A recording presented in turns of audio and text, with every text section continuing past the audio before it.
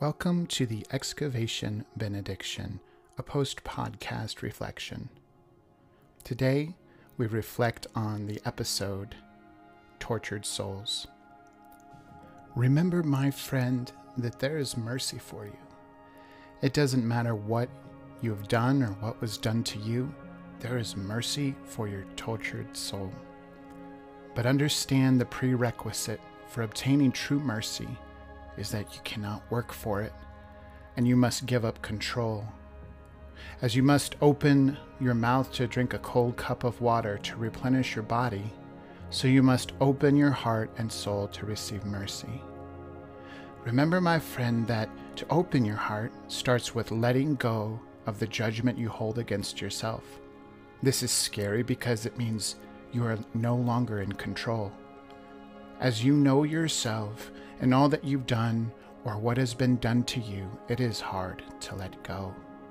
It is hard to let go because you want to be sure that you don't let yourself go through another mistake like the one you experienced. You will do whatever it takes.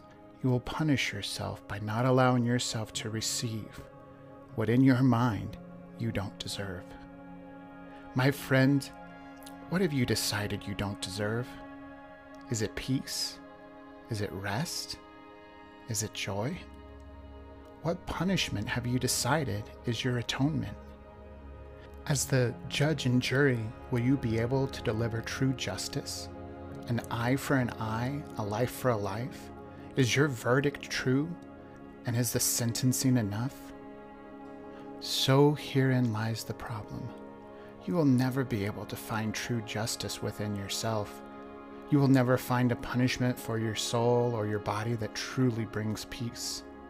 You will search for peace within whatever religious or moral structure satisfies your desire for control. You will go to the ends of the earth for whatever makes you feel better about yourself. But in the end, you will not find a solution within mankind. For mankind itself could never be the solution for its own guilt. No, the solution for you and me must come from somewhere or something we cannot fully understand. It must come from something that we cannot control. For if mankind can fully understand it or control it, then this solution can be manipulated and corrupted. Remember, my friend, we must learn the meaning of the phrase, I desire mercy, not sacrifice. For in sacrifice is found mankind's effort to atone for its own guilt. But in mercy, mankind receives what is undeserved. So there can be no earning, no effort.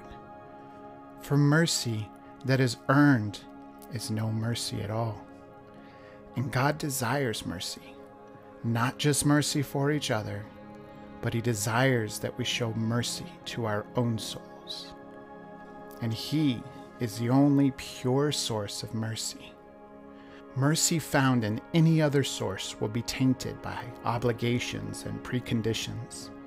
When we look for mercy anywhere else, we only find a religious or moral structure that inevitably leads us to punishment.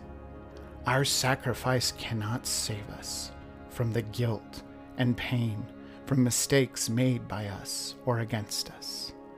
But when the goodness and loving kindness of God, our Savior, appeared, He saved us, not because of works done by us in righteousness, but according to His own mercy.